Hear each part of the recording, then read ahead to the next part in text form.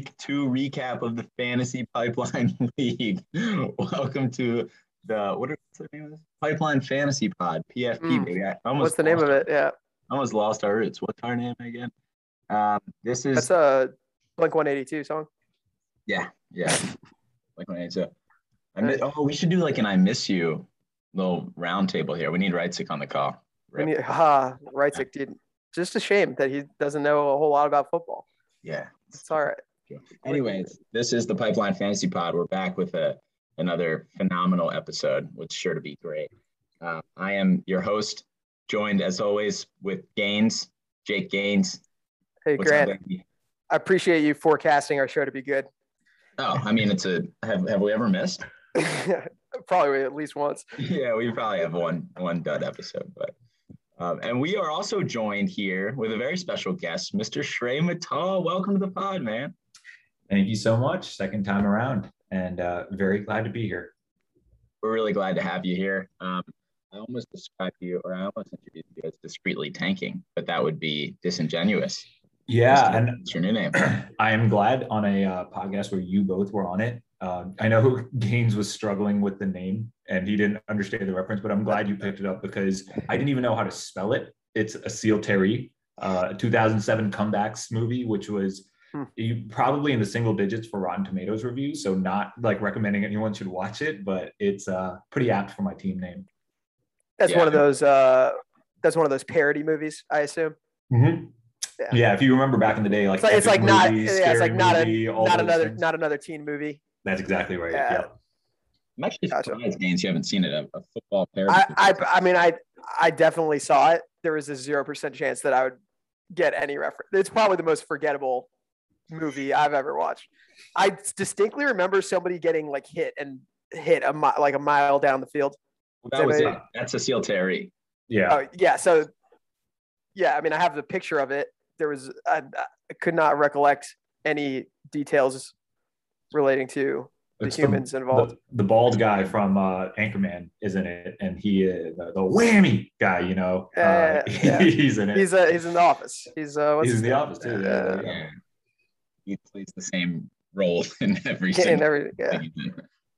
He's a good actor, though. There's a job for him, It's important. There's a lot of people with niche roles. He's definitely cornered that market in terms of acting roles. One of one. Bald guy, but hair on the side, fat. And yeah, he's crushed it. He's the only guy. It's kind of like how Drew Barrymore cornered the market of cute girls that don't remember the day before them. And need 50 dates in order to be convinced to fall in love with someone. That would just be so exhausting. I love Melania to death, but I don't know if I could do that. You don't think you could get her to fall in love with you every day? God, what a challenge that would be, huh?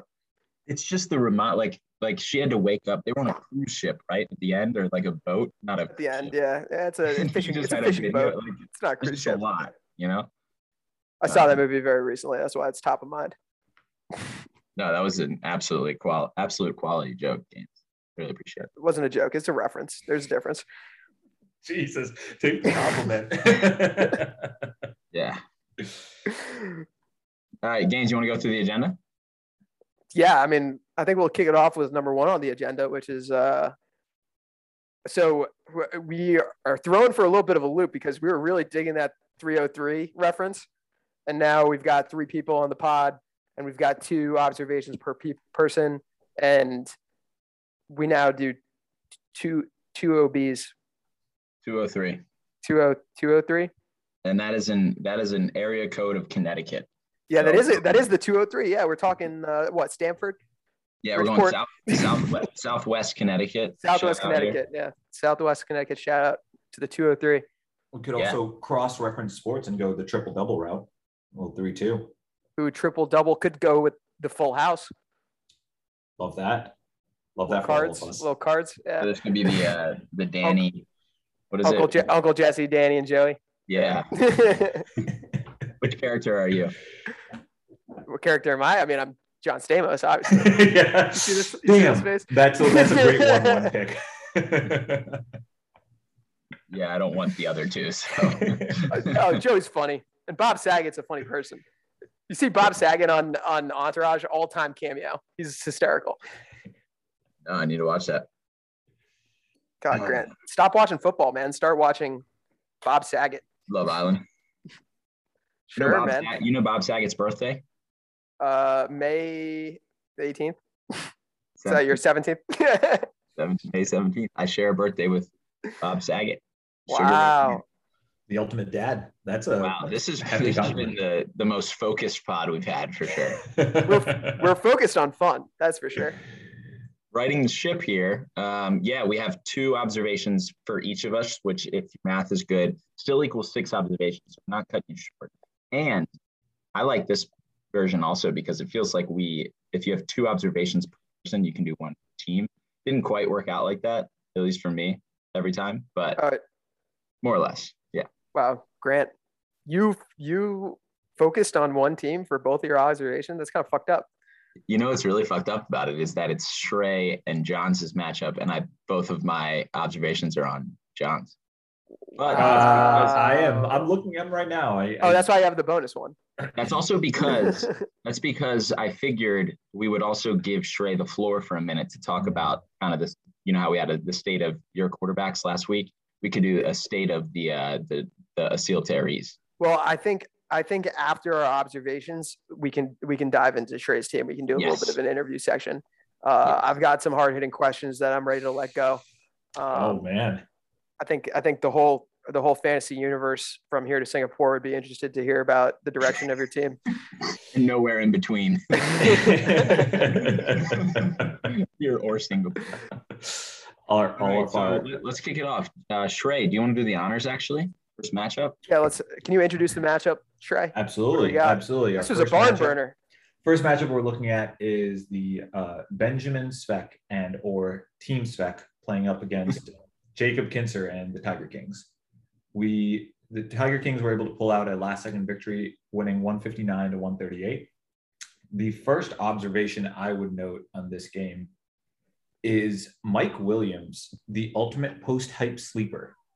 This is giving me a lot of, and it's probably a bad reference because a year later he didn't turn out to be as great, but he's giving me a lot of Devontae Parker vibes. Devontae Parker 2.0, as he was hyped up a lot being a top 5, top 10 pick in the 2017 draft, and really kind of produced. I mean, he had a 1,000-yard season, a couple touchdowns last year, but didn't really line up for his capital up until now. And I think at the start of the season, I'm really liking what I saw from Mike Williams. I think he's turned out to be a bona fide number 2 in that offense and can definitely take the reins over whenever Keenan Allen eventually decides to go down. So Mike Williams to me is a very, very impressive flex option on Team Svek's team. Yeah, I'd like to chime in here, Grant, if you don't mind. I love Big Mike Williams. I've been a big Mike Williams fan for life. I'm the guy that keeps going back every year saying, this is his year, this is his year, this is his year. This is his year. I'm telling you, Mike Williams is fully here. To talk about your point, he did have a 1,000-yard season. He also had a 10 touchdown season his sophomore year.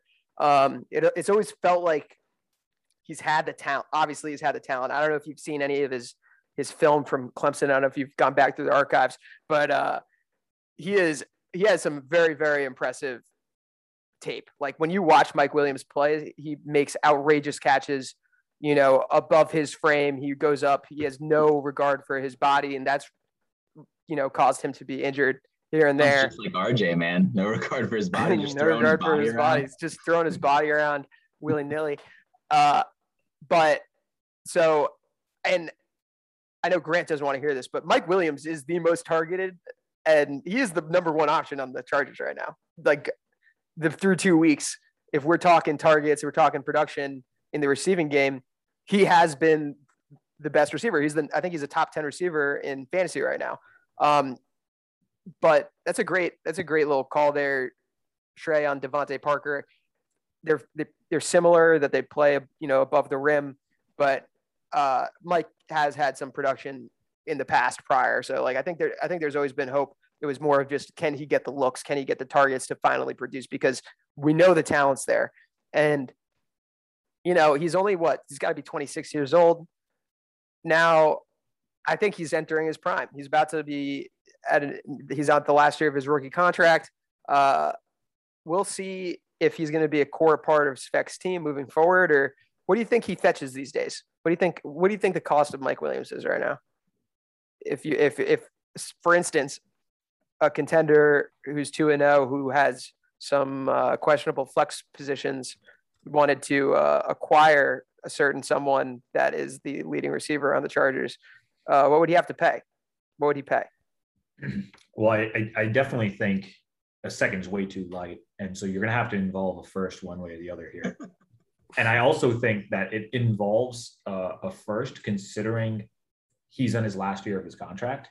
And you don't know where he's going. So you don't know where he's going, which can I'll probably just throw in Josh Allen too, to be honest, just to make it safe. Josh Allen and a first for Mike Williams. So hit me up, bro. I will push back a little bit on the just the point around him being the number one option. You're like, yeah, in terms of targets for the first 2 weeks of the year, but like, and this is purely eye test. I know we're a big eye test podcast, so it just seems like on the third down passes, it seems like they're going strong for Keenan Allen over Mike Williams. That was just kind of my quick observation. I don't know if that requires much more. No, Keenan Allen's definitely the GOAT. Jake was just stirring the pot there, I think, a little bit. And numbers don't lie. I mean, first 2 weeks, Mike Williams has been a freaking stud. Also, shout out to Svek for starting him. Not sure if that's influenced by the pod, because Gaines was definitely raving about Mike Williams last week too. I love Mike Williams, baby. Yeah. I'm going to go, my first observation from this matchup is just the fantasy whiplash, how fun of an actual matchup this was. Sunday night games, you love the late games, right? You hate having a guy on the other team have a late guy go, especially if he's a stud player. And Jake Kinser just had to sit on his couch on Sunday night and watch Lamar Jackson. Mark Andrews did all right. Let's see, Hollywood Brown. Hollywood Brown was on Svek's bench, but Team Svek just skyrocketed up, and all of a sudden you blinked and Team Svek had the lead. And then Tiger Kings, all he had sitting on Sunday night was TJ Hockenson and Aaron Jones. You knew it was going to be a phenomenal matchup, and boom, Aaron Jones, TJ Hockenson combined for 54 points there, 55 points. Absolutely incredible. Took the lead, took the win. And yeah, that's my first observation is the fantasy whiplash, high scoring matchup. I will say I texted Kinser on Monday night, basically congratulating him after, I don't know, at the third touchdown for Aaron Jones, and the messages did go through because he was flying. So it's a pretty nice bonus to land. And cool. He was just like 30 points later, covered everything. And it's just like, wow, that is a perfect present. Like, and I got to imagine the scaries are pretty heavy flying back in on a Monday night,? And so that's a nice way to ease your way into the Tuesday week. Yeah, I'm going to rapid fire. We're going to snake draft this. So I'm going to hit both of my observations right here. Bouncing off of yours, we got Hollywood Brown as my observation. Hollywood Brown had a nice night. And I think the better thing for Svek when it comes to Hollywood Brown is that it seems like he's starting to show some consistency going back to last year, with Jarvis Landry being out over the next couple of weeks, potentially. It's probably nice for him to have that stack that he knows he can rely on a little bit with Hollywood Brown, because eye test has always shown that Hollywood Brown is a good receiver. But we've always had the question of, can Lamar get him the ball? But it seems like he's the option. So good for Svek in the wake of the Jarvis Landry injury. And then my second observation is for Kinser's team. He's been Darrell Henderson has been probably a top 5 fantasy back this year. Top 6 through 2 weeks. He got hurt last year, and that's going to open the door for Sony Michel to start next week. It's going to be curious to see what the workload is like between Darrell Henderson and Sony Michel, and can he really rely on Darrell Henderson as a week in, week out fantasy starter? Because I know you're about to say something about Clyde Edwards-Helaire, not to spoil Trey, but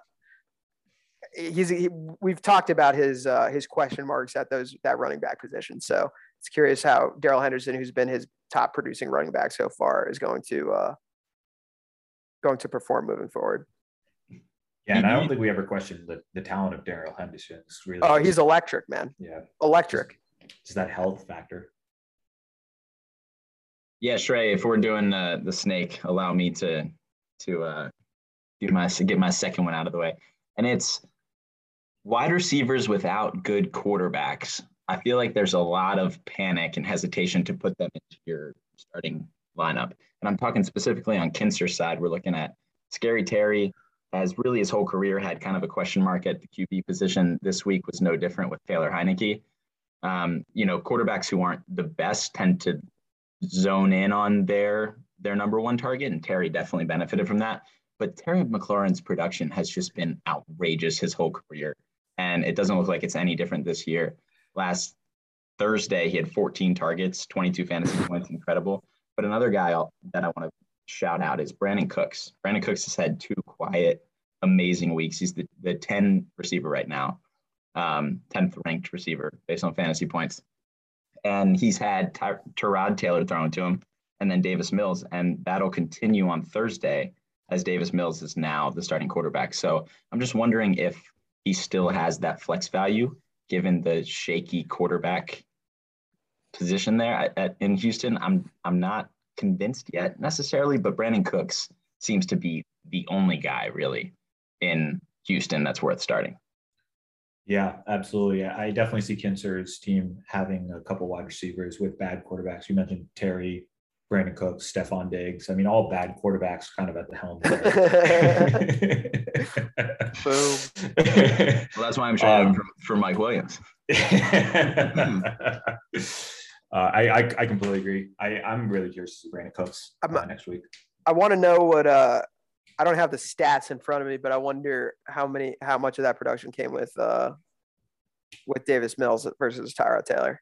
Yeah, I'm not sure. Past week. That'd be interesting. It's funny, Grant. So when you put that in as one of your observations, I saw uncertain QB play. I wanted to talk about just the plethora of quarterback questions that this matchup had between Zach Wilson throwing 4 picks and Baker Mayfield getting hurt, that I thought, there could be some questions at the quarterback position for both these guys. But I saw where you're going now after you explained it. Well, one of the things that you mentioned, Grant, is with regards to potentially starting Brandon Cooks in his flex spot next week. And I think it's going to be a bigger and easier question to answer considering the current flex spot position, which is my second observation. Clyde Edwards-Helaire not performing up to par in his 2021 season. And I know I make a ton of jokes around like Clyde being a complete scat back, which he truly is.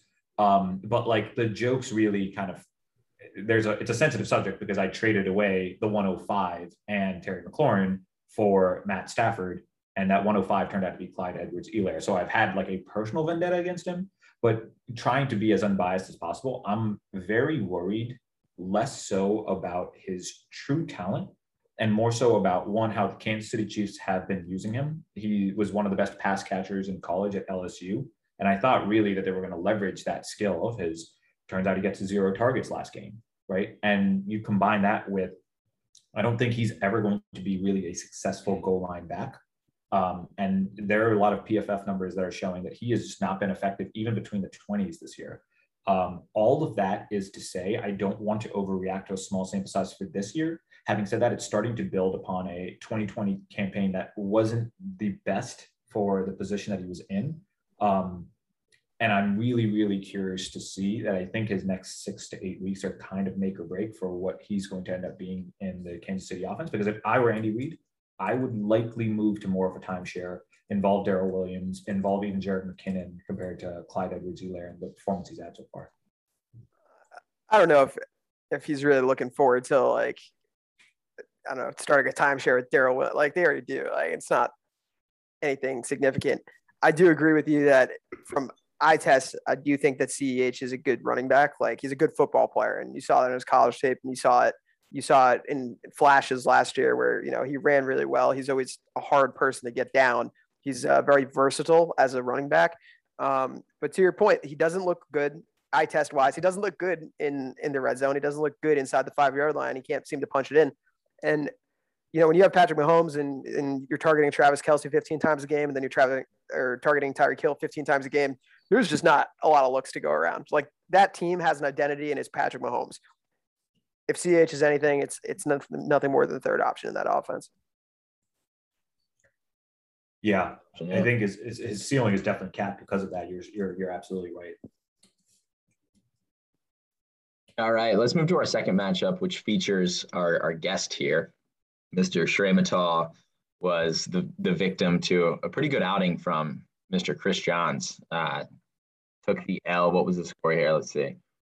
134 to 113. Shrey just did not have the juice in week 2. Sad. Shrey moves to 0-2. Had the hockey point from week 1, but did not come out with a hockey point this week. Shrey, let's hear your 0-1. Yeah. So this was just not a great week overall. I got salvaged by Travis Kelce having a good week, but all across the board, all of my guys underperformed projections outside of Matt Gay. I love Matt Gay. But but yeah, I mean, it was a tough week. I think one of the saving graces is that this year there's been a pretty clear delineation. I'll get into this a little later with one of my future observations, but there's a pretty clear delineation with 7 pretty clear contending teams and 5 non-contending teams. And I think because of that, combined with my early schedule, I was going through my opponents. 5 of the 6 or 6 of the 7 teams that I'm playing are going to be very, very competitive. So I'm not too worried early on. Having said that, jumping to my first observation, I think one of the things that I saw in this game was Robert Woods and Cooper Kupp. I think this was a really interesting battle in the number 1 / number 2 receiver for an explosive offense in the Los Angeles Rams. I expect the Rams to lead the league in passing attempts by the end of the year. And I also think Gaines's prediction seems to be getting more and more traction the further we go, which is Cooper Kupp will potentially set the NFL record for most amount of catches in an NFL season. Now, I think all of that is to say that this offense can really support 2 viable receivers. But I think Robert Woods has taken a pretty clear backseat to Cooper Kupp in what I would say is now a 1 and a 2, whereas I think coming into the season, it would have been a 1A and 1B. Couldn't agree more. Yeah, coming into the season, it was like Robert Woods, Cooper Kupp. It felt like the same thing every year, right? It was like, who's the number 1 in that offense? And I talked about Robert Woods last week, how I was a little bit concerned with his usage. He didn't seem to get the ball a lot. They didn't manufacture touches for him. He only had 5 targets. He had 9 targets this week. I'm feeling a little bit better about Robert Woods moving forward. But Cooper Kupp is clearly the number 1. I mean, he's I don't think that he's on pace to set the NFL single season reception record, even with the extra game with Michael Thomas's 149. I don't think he's on pace for that, but he is currently leading or tied for the lead in receptions. And that is definitely something that I'll be tracking moving forward.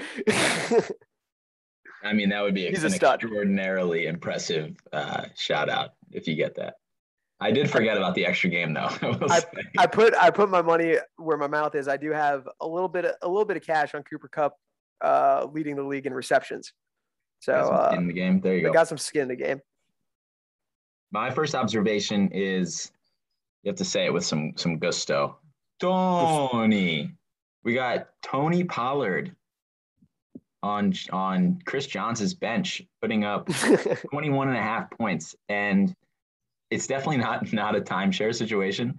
I was just looking at snap counts. It looks like Zeke was on the field for 71% versus Tony Pollard's 34%.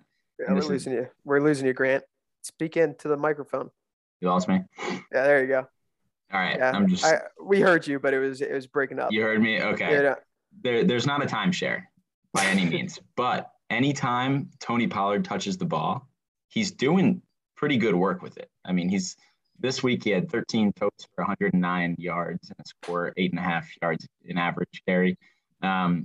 He's just kind of balling out and kind of eating into Zeke's production a little bit. So Zeke had a pretty good fantasy day himself, but just saying that's something to keep an eye on to see if Dallas has some more maintenance with Zeke this year and rolls out Tony Pollard. And like Chris Johns mentioned, it seems that there's some design plays for Tony. So just another thing to keep your eye on. Yeah, so Tony Pollard had 16 touches last week. Do you think that's going to keep up. Like, that's a lot of touches for a number 2 back, even a guy that's not on the field very much. Sounds like his touch per snap ratio is pretty high. Yeah, it's high. 21 snaps. Yeah. He only had 21 snaps and he had 14 touches. He touched the ball in 2/3 of his snaps. That's insane. I will say I did see in a lot of articles, and the game script was that they are recommitting to the run moving second week onwards.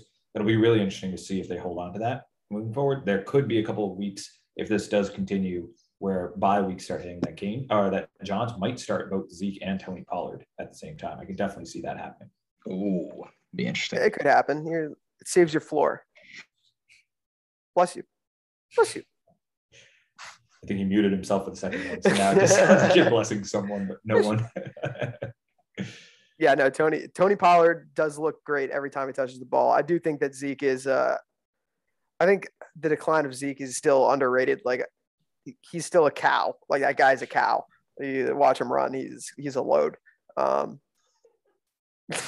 Real. I agree with that. I don't think he's a bell cow. He's just a cow. Just a cow. Just grass-fed, organic. I know. I like Zeke. I mean, it's not like if I'm Johns, I'm not starting Tony Pollard over Zeke just because he had Disagree. I'm still starting Zeke. I'm starting Zeke. You know when would be a bold time. You know when would be a bold time to do that is when Johns plays me. Start Tony Pollard. I dare you. Dare him. All right, I'm gonna rip around both of my observations in this matchup here. This is just a quick little Patrick Mahomes appreciation post. That guy's good, man. He's good. He put up 24 points. He puts up 24, 25 points a game. Like, he's playing the Baltimore defense in Baltimore and just like engineered 5 touchdowns. They lost the game and lost me money by proxy, but he played really well. So, God, it must feel really good to have a quarterback that's just good. You know what I mean? Like imagine. Just imagine, man. Just imagine. Like 2 broken ankles, Carson Wentz. As long as Chris Johns has Patrick Mahomes, which he will, spoiler alert, forever, dynasty, you know. That sucks. I never really thought about that. That's true. Wow. Yeah, I mean, like, you can't really be that mad at your team, even if they've underperformed historically. Zing. Woo. All right. Boom. So shout out Patrick Mahomes. Trey, question for you. Saquon Barkley, arguably the most talented player on our team. Is that correct? That's probably accurate. What was he doing sitting on your bench this week, bud? By the looks of his performance, I think it made the right decision, right? Like, it's I don't know. I think he outscored AB and scored the same amount as a guy in a timeshare. Yeah, the issue with him is just I need 1 week of being able to see it, right? Like, he'll get there, but all right. Are you starting him next week? Right now? Yes. Whew. 10 days of rest. I'm starting him against the Jacksonville Jaguars, I believe. Yeah. Not worried he's gonna be a little tight. Actually, he's playing against the Falcons. No, 10 days is all I need. I saw that 41-yard scamper and it got me hot and bothered. I agree with that. You're going to need him. Especially he's playing Atlanta. I mean, the Falcons are absolute hot garbage. So, good match. Although the Bucs didn't run for a lot on him, on the Atlanta. It's because the Bucs don't run at all. Oh, yeah, fun observation. Listen, I'm gonna have to say this. I don't think we can. I'll save it for later. I'll save it for a future discussion. What a tease! That is a professional we got something coming up. We got something coming up. But I'm just gonna. I love my boy Tom Brady. We'll get to it. Grant, what's your second observation? My second observation is Tyler Lockett's doing that thing again, where he scores a lot of points. Yeah, scores a lot of points, and I'm wondering if he's front loading it or if he's for real this year. You know what I mean? Like, Tyler Lockett last 2-3 seasons has just exploded for 40 points on random ass occasions, and now he's just like consistently doing it. Like, dude, it's those fucking over the shoulder catches, like deep down the field. He only really makes catches. Like, I've never seen him catch the ball like in front of him. Never once. I've never seen him once catch the ball in his hands with his eyes looking at the ball like in front of him. I've only seen over the shoulder Willie Mays catches. It's like the only thing that I've ever seen, and it's incredible. Unbelievable. And his touchdown catch was kind of hilarious. It's like the epitome of just defensive players not knowing what to do with Tyler Lockett, like chasing him running into each other, and then he just scampers away for another 40 yards. Like, so if he was a Pokemon, which Pokemon would he be? Snorlax. All right. That's an uneducated take.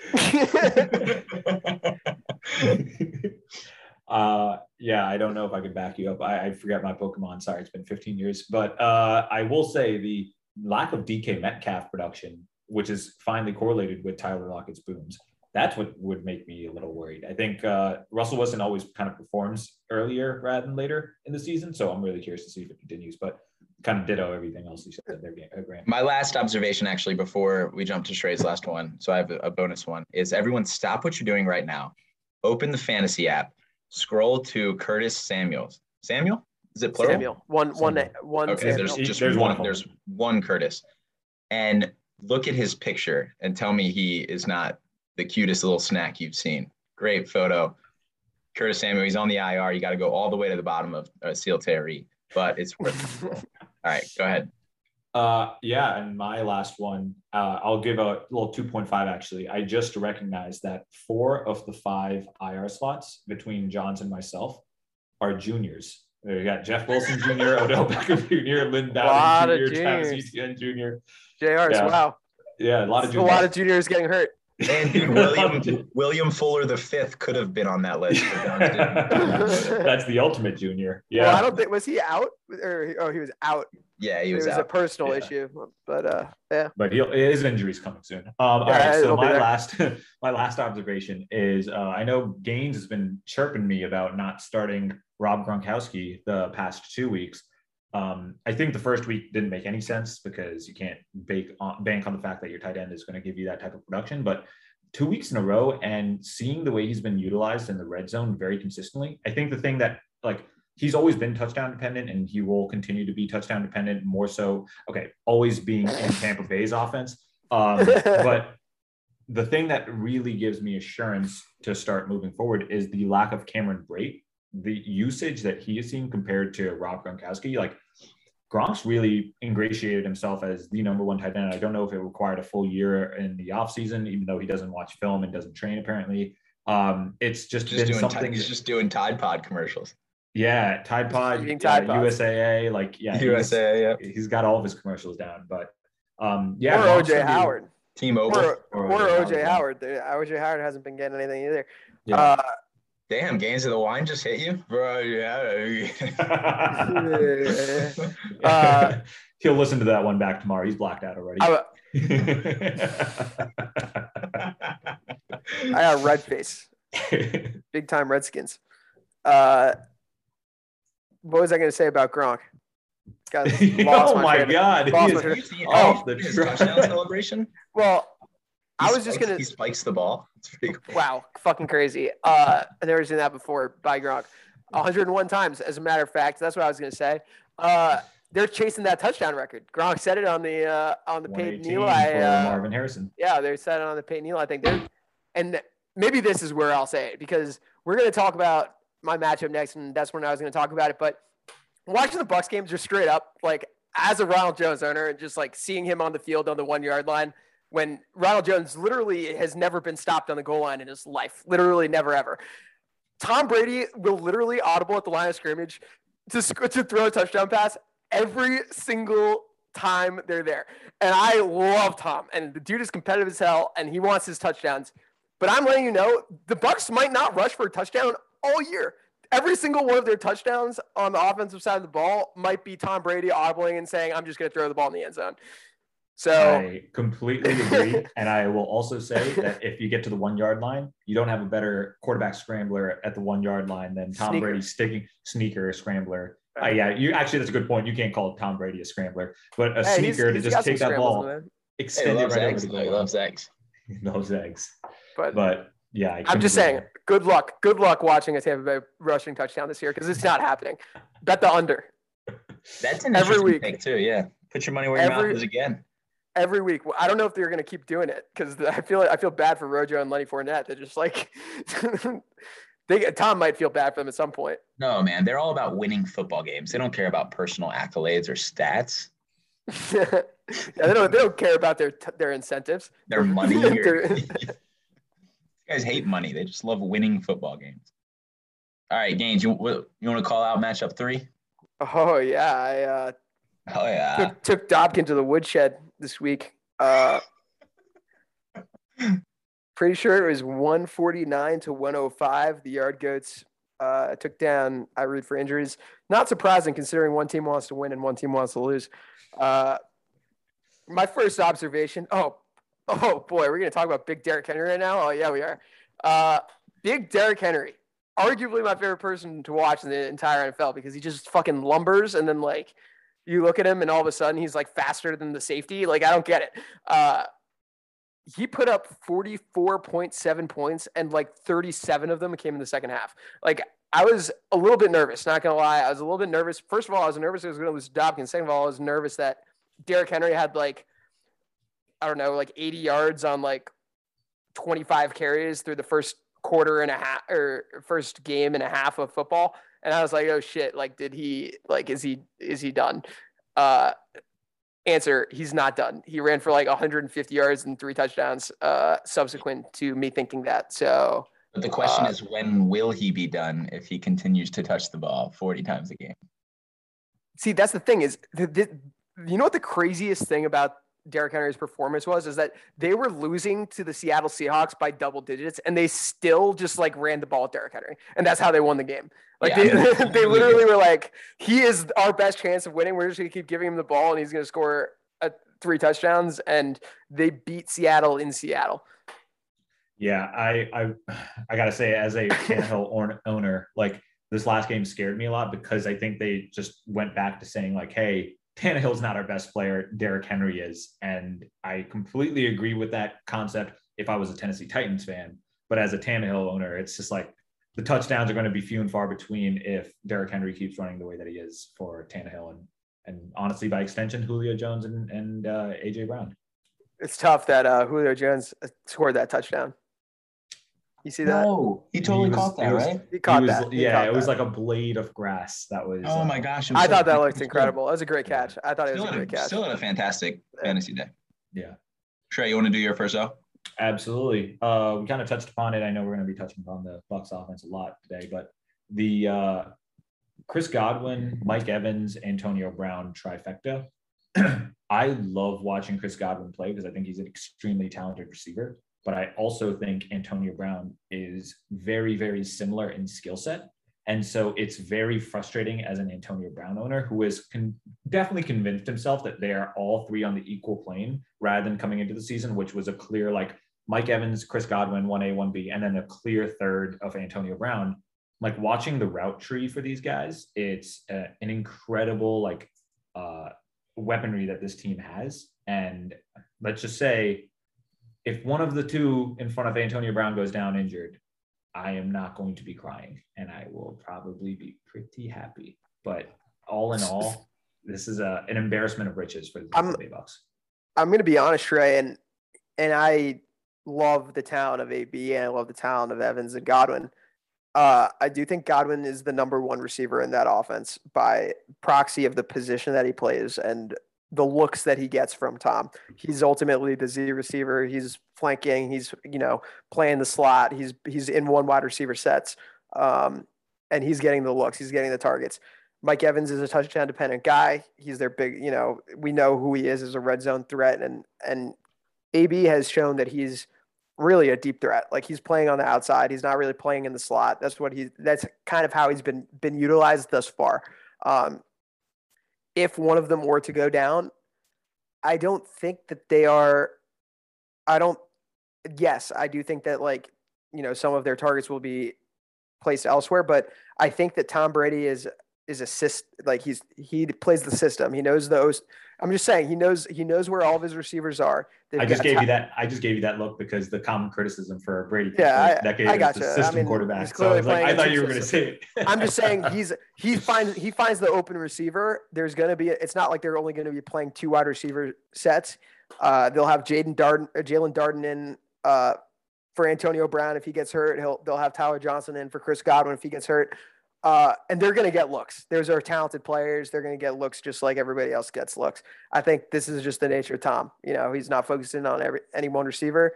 and he is going to target them. And it's going to be game dependent. You're not going to know who's coming out first, but I do think Godwin on a game to game basis is the most reliable target of the three.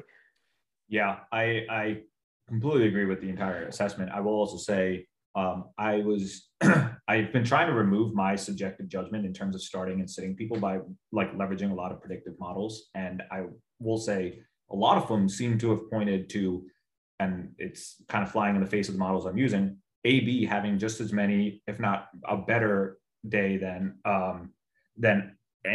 Chris Godwin and Mike Evans in terms of fantasy production. Now, it will be interesting to see the next couple of weeks. And to your point, I definitely agree. Like, I think Brady's going to leverage the best player and the best system, but it'll be really, really curious to see if one of them does happen to go down, because when you have an embarrassment of riches, oftentimes someone might get injured once or twice. Anytime I hear the phrase embarrassment of riches, my mind immediately goes to Shrey, and it's just a happy place. So thank you, Shrey, for introducing that phrase. Embarrassment of riches.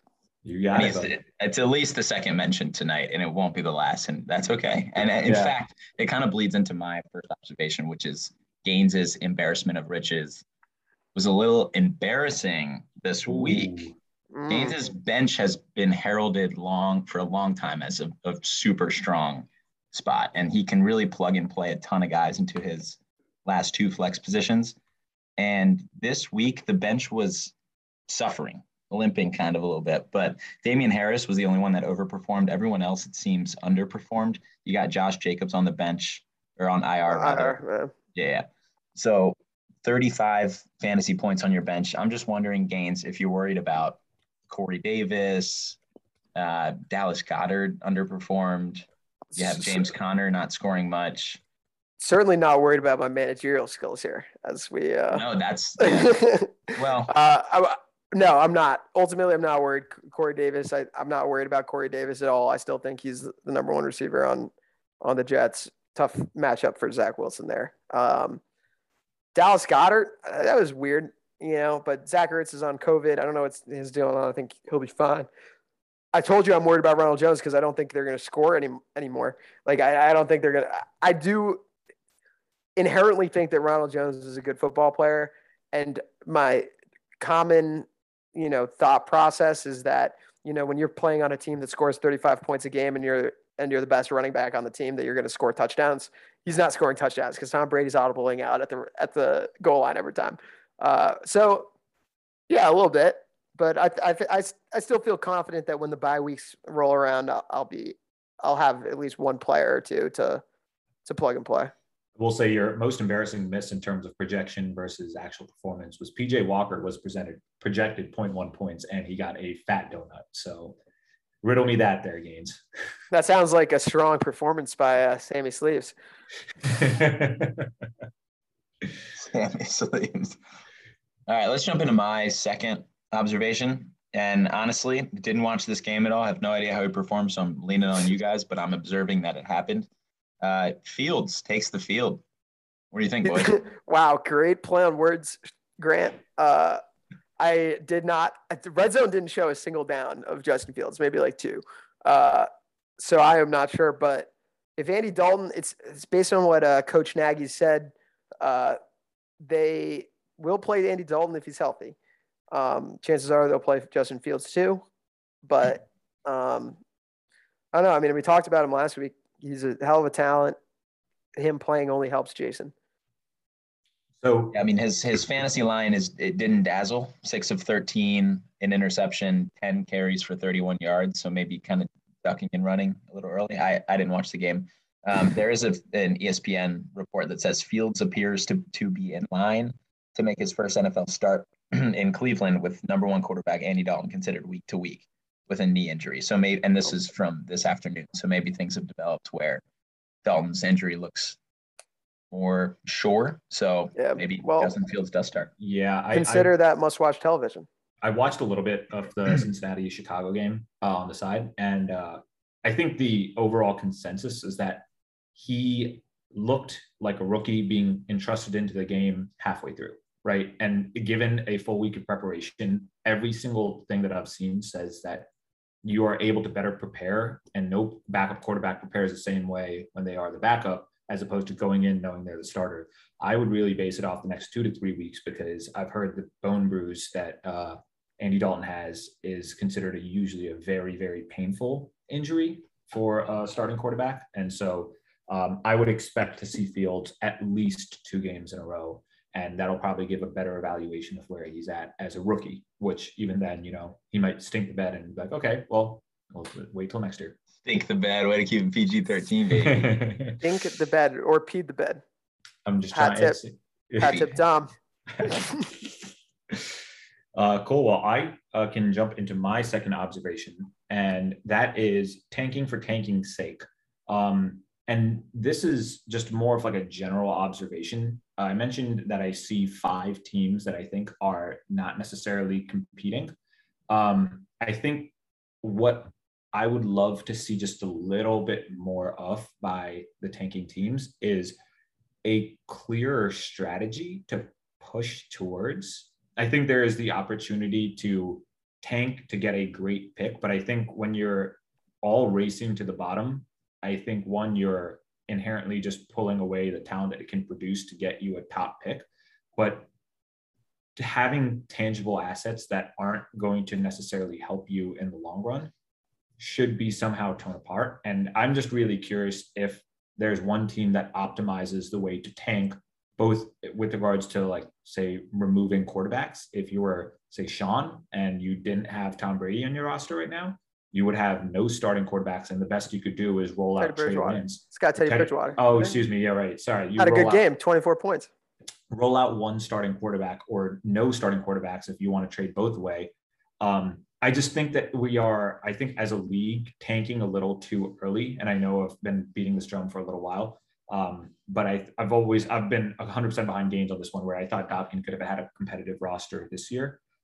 If he wants to tank, I understand, it makes sense. But like, I would push for a little bit clearer of a strategy rather than like trading a first. And I forget what else for Cam Akers to come back from an Achilles tear. Like, I don't know. So that's just my personal vendetta to hold against tankers.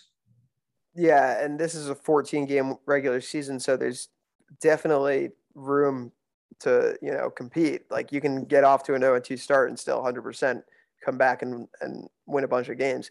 To your point, I don't know. I mean, that's the thing about Dobkin is we know that he's committed to the tank. He's openly said it. This is what he's doing. He's not tanking. He's playing his best team, but he is actively trying to look. He's actively looking towards the future is what he's doing. Yeah. And he better get something out of Derek Carr if he's tanking, because Derek Carr's been playing well. Thing is, I don't know who's buying. Hey, if he wants to flip him back from Marvin Jones Jr., I'll do it to right here, right now. I wonder to what extent the decision to tank also, or rebuild, whatever, has to do with people having multiple fantasy teams too. I'm a proud just solo owner, and I think it'd be harder for me to just commit to the tank before seeing what my team's got, because it's a full season that you're giving away, basically. It's fun though. It could be fun. I definitely see the value in developing players. And I know Jason, I know his mindset would be like, you're being a real GM, you're developing younger guys. I'm totally fine with that strategy. I just think for league health, like having 5 non-competitive teams and 7 competitive almost kills the value of the regular season, right? Like now it's just Spec and myself competing for the fringe 6th spot. Like if you look at ESPN's, playoff predictions, you probably have 5 teams with an over 80% chance. Like that's just not like competitive, and that's kind of the vendetta that I hold is with tanking in general. Ultimately though, like as soon as things come, I mean, Shrey, you are a perceived playoff team. You're sitting at 0-2. There are teams that, have a win under their belt.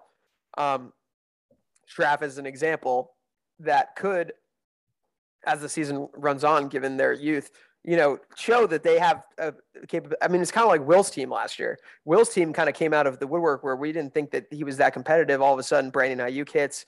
Jonathan Taylor's playing really well. Kyler Murray's been incredible. And he's sitting in the 4 seed and winning playoff games and throwing up 150 points per playoff game.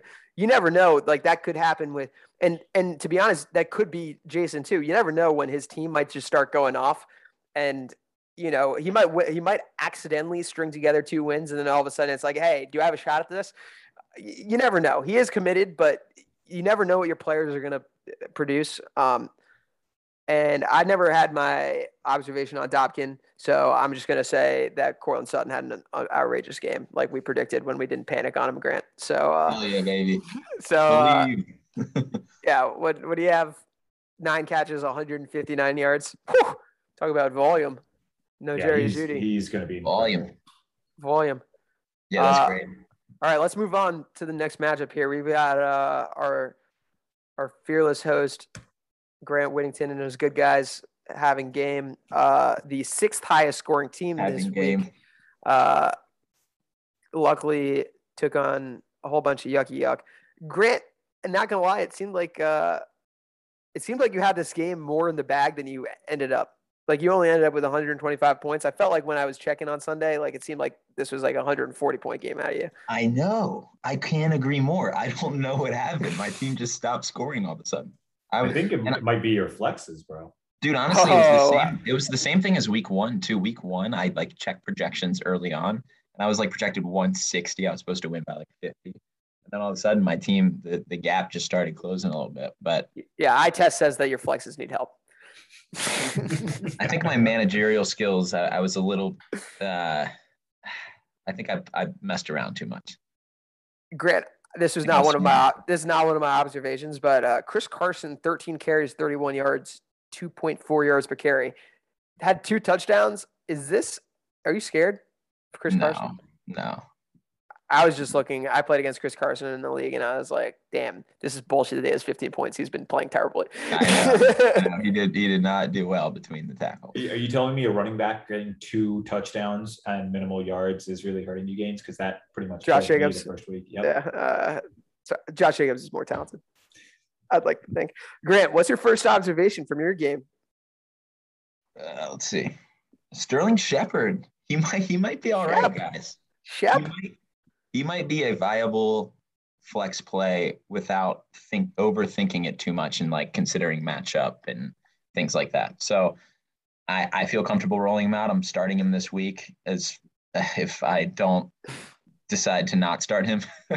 But as of yet, he seems to be like my best flex option, which isn't the best thing in the world for my team, but you know.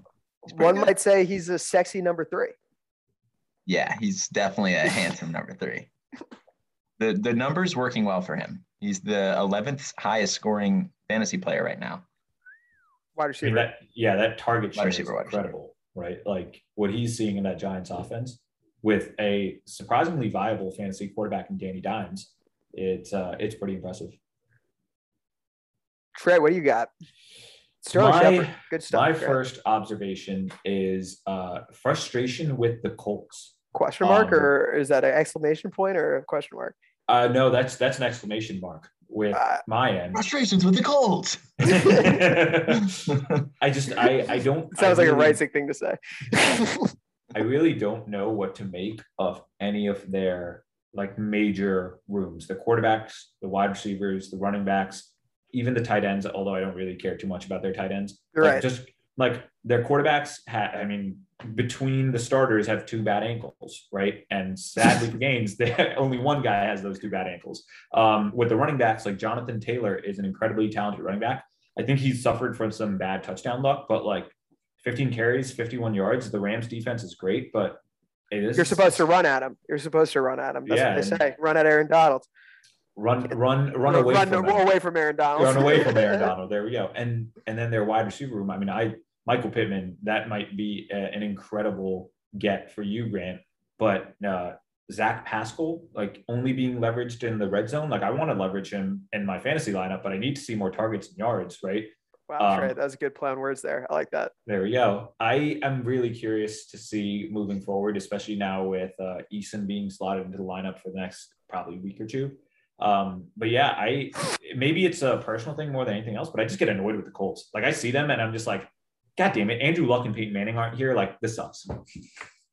That's an awesome observation, Trey. I'm not gonna lie, that's an awesome observation because you're right. From quarterback to tight end, that is a wild room where you have literally no idea what's going on.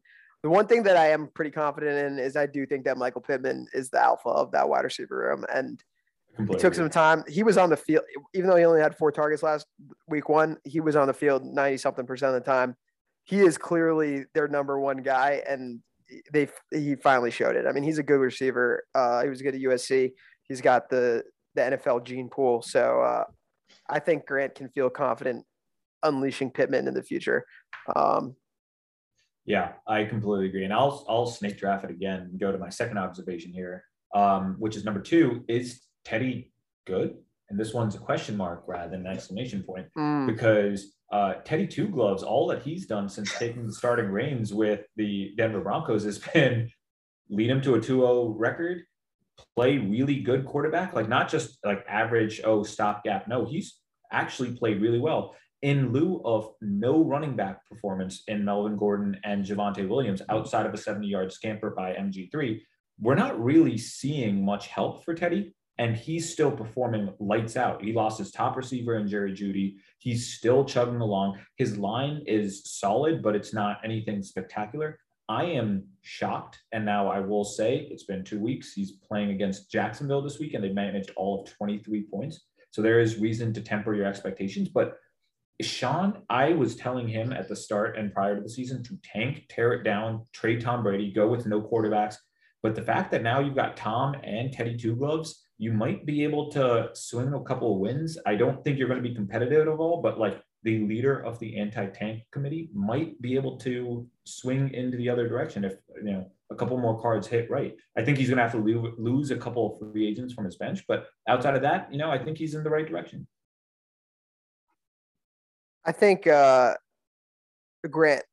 what do you think about Teddy? I mean, he played against the Giants and the Jaguars. Are we that confident that Teddy Bridgewater is good? I've always liked Teddy Bridgewater. I think he was handed a pretty raw deal his whole career, really. He finally got the ball in Minnesota, got hurt, and then they just moved on without giving him a chance. Backed up. Pretty raw cock to him, all right? Well, this family-friendly podcast just took an X rating. Backed up. If we're looking at his career trajectory, he played in Carolina. Talking about how backed up his cock is. Jesus. Gaines is actually blacked out. Yeah, this is unbelievable. We're gonna have a one glass of wine limit for future pods. Yeah, you can't see it right now, but Gaines's face is red as a tomato. He's still smiling. Still smiling. He's got the Sean Bassett. Yeah, I'm just talking about football, baby. We're just here talking about football. Oh, pigskin. Oh, foreskin, pigskin. Who had 1 hour before the old foreskin reference? I took the under for sure. I manipulated the line. Teddy is a very viable fantasy quarterback. I don't want him to be the future of my team. Trey, I think your take on maybe Sean should not tank is just false. Like it's just the wrong take. Teddy Bridgewater. Trey's still trying to convince the league to compete. Teddy Bridgewater.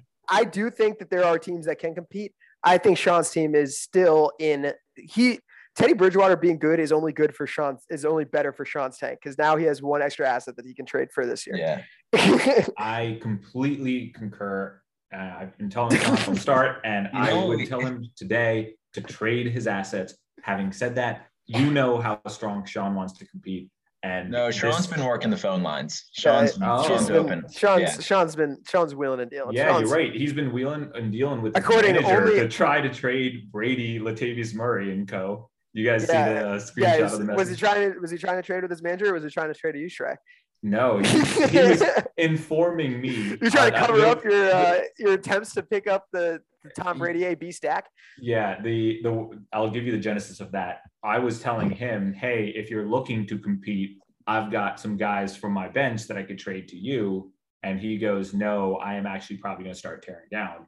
Hence why he goes, and I was just curious, who are you looking to sell? And he goes to his manager, Tom Brady, and then his crappy running backs. Can we just for 1 second pause and think about Teddy Bridgewater's last name? Bridgewater. Aqueduct. Teddy Aqueduct. They don't call him Teddy Aqueduct for nothing. He's Oh, he's an literally amphibian. Dude, that's why he wears 2 gloves. He's an amphibian. He's I trying to cover it up. was going the route of his last name literally sets him up as a stopgap quarterback. He is the bridge to the next quarterback. He's the bridge. He's the bridge over troubled waters. There we go. Wait, so what about Kirk Cousins? Can we think of a because he's a game manager too. He's just like a Teddy Bridgewater type. Yeah, but I mean, Kirk Cousins gives off strong Bama vibes, right? Is it like kissing your cousin? Yeah, it's kissing cousins. Yeah, kissing your cousin. They don't call him Kirk kissing cousins for nothing. Yeah, Kirk kissing COVID cousins. Hey, Grant, what's your second observation, bud? You haven't given either of yours, Gaines. You're right, but I'm gonna do both. They're both tight ends, so I'm gonna do them late. All right, my second observation is the ATL boys. I'm sticking with my team for this one. Sticking with my city too, and I'm just gonna say, first of all, Younghoe Koo he's a great kicker. He's a great real life kicker. Probably not a good fan. I imagine the Falcons are going to be playing a lot of catch up this year and a lot of mustard too. And I'm just worried about Younghoe Koo's production. Do you regret dropping Matt Prater and keeping Younghoe Koo? I regret voting kickers should be in the league. Yeah, you were the last. Funny. You were the last vote, right? It was 6-6. I was the swing vote. I wasn't the last vote. I'm almost positive that was Steve McCollum. ATL boys. Wow, I'm not gonna lie. I wasn't even sure what was going to be talked about. No. So one. deeper. I have two more Another sub-observation is the backfield and just like kind of so Cordero Patterson and then Mike Davis. So Mike Davis, he's still fat. Confirmed. Mike Davis played. I mean, his fantasy output against Tampa Bay is about as good as you can expect from the 9.8 points. Yeah. 9.8 fantasy points, had 4 something yards per carry, pretty decent. 3 Cordero Patterson, better, 21 fantasy points, had 2 touchdowns, 1 through the air. So I mean, it's going to be a developing story. I think. I think Cordero's honestly here to stay. I think it was a pretty good pickup for me. And if nothing else, an insurance policy, but I think Mike Davis might get supplanted soon also because Cordero has shown a lot of pizzazz. I will note that 3.5 points or a third of Mike Davis's productions came from 7 catches, which were mostly checkdowns and a catch-up game, right? So I completely concur with the points are points. And catch-up game. I imagine that's the situation that the Falcons are going to find themselves in often. So. Absolutely. A quick shout out to my boy Josh McDaniels for being the first person in the NFL circles to identify that Cordero Patterson should be a running back because this guy came in as a wide receiver and God, he destroyed me in fantasy every year because I thought he was going to be good and then he sucks. But he was always a playmaker. But Josh McDaniels was the first guy when he was in New England to identify that, hey, maybe this guy should play running back. I think the first team, and that's still a double take. Number 84 getting the ball, it's still a box, a double right. take number. Yeah. I think the first team that identified his correct position was the Vikings, putting him at kick returner because he's dangerous there. He's an all-time kick returner. He's one of the better kick returners of all time. You never know if you start him in it. You never know. He could be a surprise 6. Hey, yeah. Right? All of a sudden, return yards. Yeah, I mean, hey, if we're starting kickers, you might as well give some love to the return yards. Don't try to make me get Deontay Harris to stay on my team. He's being dropped tonight. All right, I got two quick observations on this game. They're both at my favorite gritty position, the tight end. Austin Hooper. Grant, do you regret trading for Austin Hooper? Quick question. Absolutely. Yep. All right, that's what I thought. But you might not coming into week 2. He's a sneaky flex option if Jarvis Landry and Odell Beckham are out. Sneaky flex option. Last year when that game where OBJ and Jarvis Landry were out, pretty sure he had double-digit targets. Wouldn't be surprised to see Austin Hooper be the number 1 target of Baker Mayfield in that offense if OBJ and Jarvis Landry are out. Just a consideration for a guy that seems to struggle with the flex position. Moving on to somebody that's a little bit more of a household name. Sean, we just taled about how he's a Sean Bassett, household name. Household name. Yeah, sorry, that's what I meant. We're going to talk about George Kittle, who is Sean's tight end. And we just talked about how Sean could be a seller. George Kittle seems like a position, like a pretty valuable position, hot premium position that, he's 28. Like, maybe he could sell. He's not going to be able to sell him if he's not scoring points. So if I'm Sean, even if I'm not trying to compete, I need to see a little bit more out of George Kittle because, one, he could be a valuable trade piece. Two, I need more George Kittle. I like George Kittle a lot. He hasn't played particularly well this season, but I'm not worried. I will say, I think Sean's mentality is that George Kittle, Devontae Adams, and Miles Sanders, probably three of his top trade chips, are all young enough that he believes he can flip his minor pieces and turn around and compete like next year. So that's where I don't know if you're going to actually be able to pull those away from him. But hey, maybe this podcast influences them. I've heard Sean can sway his decisions based on group me chirps of trading Julian Edelman for a third. Absolutely. Good call. No, that's my understanding too, Shrey. That's exactly his approach, keeping Kittle, Sanders, and Adams. All right, the second to last matchup we have is draft. What just happened? I was just laughing because he said you don't think that he could trade Sanders, Kittle, or Teddy Bridgewater. I'm just like looking at his team like, who the fuck is he going to trade to turn this around? Like AJ Green? Who the fuck's buying AJ Green? Devontae Parker? I've heard the market is really hot for Duke Johnson these days. Yeah, and for Todd Gurley. You can tell by the NFL market. The NFL interest. Our second to last matchup, we have Shraffy Shraff taking down Mr. Walton to a tune of 118.5 to 106. So good week for homoerotic acid trips, sort of. Good week more so by virtue of playing RJ. Came away with a win and first two fantasy hockey points, whatever you call it, of the season for Shraff. What do you got for observations, boys? Yeah, I'll go first. Checking in on Shraff's RB2 is what I have jotted down. Last week we weren't sure what was going on. He's got J.D. McKissick. I'm not on his matchup right now on ESPN, so hold on one second. He had Michael Carter, he had Sony Michel. A little bit interesting. All of a sudden, Michael Carter's leading the team in carries. All of a sudden, Sony Michel is going to be the starter next week with Darrell Henderson hurt. And don't look now. This team might just be a competitor. Don't look now. I will not look. Shraff has one more hockey point than our co-host or our guest appearance guy right now, who is a perceived contender. He's got Evan McPherson, the best kicker in the game. I don't know. I think he could. I think he could be a contender. I think maybe he can trade, and maybe he's one of those guys looking for Mike Williams. He's going to have a little bit of reinforcements coming out with Mike Thomas at the. Whenever he gets back, but all of a sudden, if Sony Michel can take that, if Sony Michel can take that job from Darrell Henderson, we'll see what he can do with it. But he's been pretty productive over the past 2 years in terms of yards per carry. So we'll see what he can do. And I think I kind of just piggybacked onto my second observation where we talked about Shraff's trajectory. So, bottom line, Shraff could compete. He could fight for that last spot. So we'll see when and if he decides to do that. Yeah, Shraff totally to me seems one of those wait and see guys.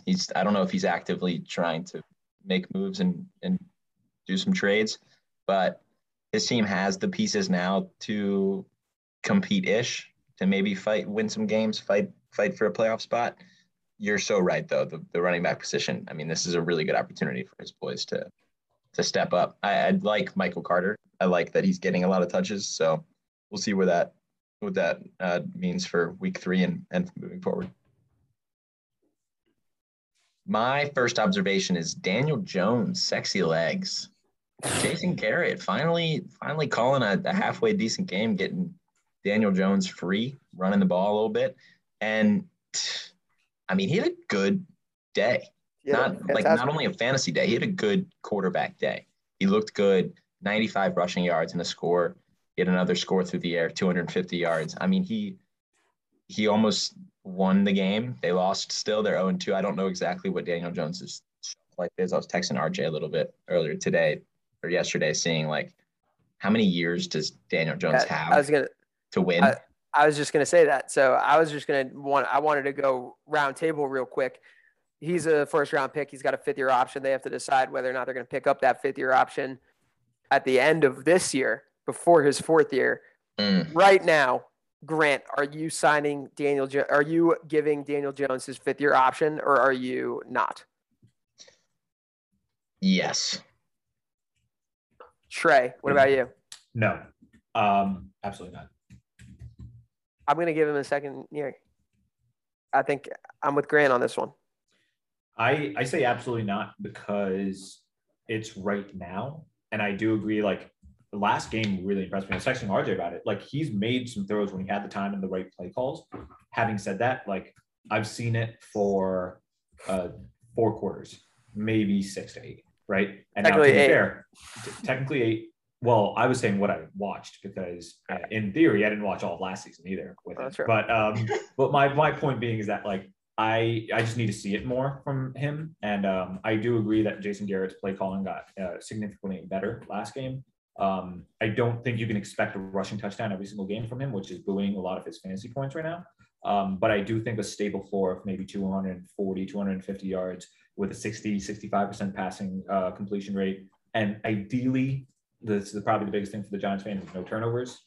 That'll be the one that you want to see him improve. But yeah, I think these next 6 weeks are probably the most important of his career. In that, if the Giants wake up and they go 2-7 by week 9, I don't know if you're going to pick up that Daniel Jones option because, as you can imagine, the progress probably isn't big enough. The Giants are probably heading towards a top 5 pick, and you could convince yourself to easily cut bait and just move forward from there.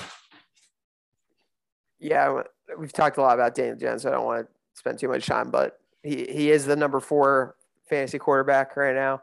He's also, according to PFF, I think has a top 2 passer grade in the first 2 weeks out of the whole league. So Daniel Jones is confirmed playing well through 2 games against the Jaguars and the Broncos.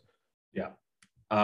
Cool. Well, I'll jump to my first observation, which is the Cincinnati offense will eventually, and I want to say eventually, be very good.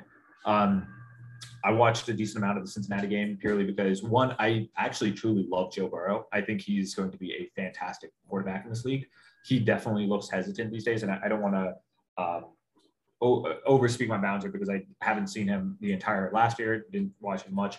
But the pieces that they have outside of their offensive line is fantastic. Like, I think Joe Mixon is a talented running back. I think their wide receivers, specifically their top 2, in Higgins and Chase, are great receivers that are going to be around for years. So I need to see one more season of Joe Burrow recovering from his ACL, and ideally a revamped offensive line, because they clearly didn't trust in Penei Sewell over Jamar Chase. But man, like, the prospects of being a Jamar Chase owner for the next 5 to 10 years with Joe Burrow ideally taking the next step next year, it gets me hot. It gets me hot and bothered. I'm telling you, I'm really excited for it. And don't whip that foreskin out, bud. Oh, baby. I'm kind of disappointed. You're wearing an actual large right now. I'd be able to see your nipples rock hard otherwise. So I had to go. It's a sensitive subject because I had to literally go clothes shopping a couple of weeks ago, and I bought these shirts, and I put them on in the dressing room, and Lindsay goes, "Oh yeah, they look great." And I'm like, but there's gap in between my arm and my shirt. You know, you need a little Teddy Bridgewater in your arm, a little stopgap. A little stop. Yeah. You should get a Teddy Bridgewater. Stop at the gap. Right here. Wow, imagine. For our audio listeners on that one, Grant was pointing to his penis when he was talking about the tattoo. Wow. Wow. Right on the foreskin. Wow. Whipped out his own foreskin for that one. That was weird. What a pod this is, huh? What a pod. What a pod. Well, I'll quickly snake draft it. That's the best segue you've ever heard to my second little snake draft. Nice. There we go. The one-eyed snake. So the second observation is the Tennessee's offensive woes, which, I mean, we touched on a little bit earlier, so I'm going to make this one quick. But I don't love the loss of Arthur Smith, and I am really curious to see the Titans offense. I think overreactions are made after 2 weeks, so I don't really want to jump the gun here, but I don't think Tannehill is going to repeat his numbers the last 2 years. And I think that's going to translate to bad news for A.J. Brown, for Julio Jones, for most of their receiving core. I don't think that's going to translate poorly at all to Gaines's bell cow and Derrick Henry. And I think Derrick Henry is going to be really fine. But as a Tannehill owner, I'm definitely sweating it a little bit. Yeah. Feel that. It's an interesting offense. They haven't looked very good. That's really all I can say is their passing offense hasn't looked very good, and their offense in general hasn't looked very good until Derrick Henry decided to put the team on his back, though. But yeah, I'm a little bit concerned about Tannehill because Tannehill is also no spring chicken. He is got to be 35 years old. He had a whole entire career before he joined the Tennessee Titans. It felt like. I think he's 33. And he is the oldest 33 I've ever seen. Well, he runs 4.65, so he is technically a spring chicken at the quarterback position. And completely tangent, but he has got a smoke show of a life. That is true. God. A&M. He's an A&M guy. He's an A&M guy. I definitely am biased as a Patriots fan that's just seen him in Miami for so long that it just felt like I thought he was done. Oh, I thought you were going to say you're biased towards guys with hot ass wives, because if we've seen Moneyball, hot girlfriend translates to high confidence. So I like to see that. Love that, Trey. Love that. love that for you. Yeah, analytics. Grant, what do you got here? My second observation is flip a coin flex. Schraff, you swung and missed this time, much like myself with the flex woes, but Allen Lazard. It seems like, you went with Allen Lazard, who put up a goosey, and I'm worried that every week you'll go through this, where you're in a flex bind, you don't really know who to play. You pick the highest guy projected, and it's still only like a 6.5, and then he underperforms there. So yeah, and that position is reserved for Michael Thomas when he comes back. That's good to know. Fair. But yeah, it seems like it's hard to not play J.D. McKissick every week. I think he's the most reliable. I agree. He has a floor. It seems like, which was pretty bad in week one. He's not in his starting lineup as of now, which there's still time, of course. But well, and like I said, he's got Sony Michel. He was going to be starting this week, so he does have some options there with if Michael Carter can pass like Stockton. Yeah. I got a quick shout out for Henry Ruggs. Shout out to Reverend Walton, who's a little bit nervous about Henry Ruggs. Henry Ruggs had his first good game of his life in the NFL last week. And, I was going to say, he had a few Pop Warner games where he was explosive. Well, that's good. That's good hope. He had 7 targets. Let's be clear. The Pittsburgh Steelers were not letting Darren Waller get 19 targets again. Which I don't blame. I don't blame them. Somehow Darren Waller still had a decent game, but Henry Ruggs, when you focus all your attention on the big guy in the middle, then the guy that runs a 4.2 is probably gonna get behind the defense. So good for RJ Walton. All right, we got our last matchup. We're finally here. Saved it best for last. Former roommates people forget in the Chapter House, Will Mott and Steve McCollum. Talking about Will Mott and Steve McCollum, Shrey, why don't you hit your number one observation? Yeah, absolutely. I will say both of my observations here are probably somewhat controversial.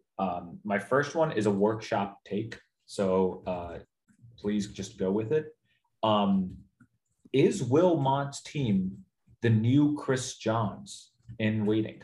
And what I mean by that is everyone's been fawning over Will's lineup, which I agree has some young studs that are set up well for the future. Having said that, if you look at his starting lineup compared to his bench, I think especially with the recent Brandon Ayuk news, I don't know how much depth Will actually has on his team, such that 1 to 2 major injuries start hitting his starting lineup. And I think that team starts going south ASAP, AKA Tua getting hurt here. Now, luckily, that's the one quarterback position that he actually does have depth on, but his wide receivers and running backs, I think people give Johns a lot of shit for being super top heavy. I am I think Will's been skirting by not being in that same exact conversation. I think you're right. And I think I brought this up last week is that I'm a little bit concerned about his RB depth with Javonte Williams and Melvin Gordon splitting time. One, God, I do want Jonathan Taylor. Against popular opinion, I actually do think, like, I like Jonathan Taylor as a person. I think that I would like to see Jonathan Taylor succeed, even though he's on Will's team, my rival, and I would love for him to not succeed. I don't know. Is Jonathan Taylor maybe one of those make or break, like, guys that we kind of jumped to conclusions a little too much on? He's had 2 straight games where he hasn't been very productive. He had some weeks last year where he didn't look productive as a runner. Yes, he scored some touchdowns. Yes, he like looks good and powerful as a runner, but like for some reason, like it's just not clicking the same way that it clicks for Dalvin Cook, that it clicks for Nick Chubb. You know, are we nervous? I personally am not.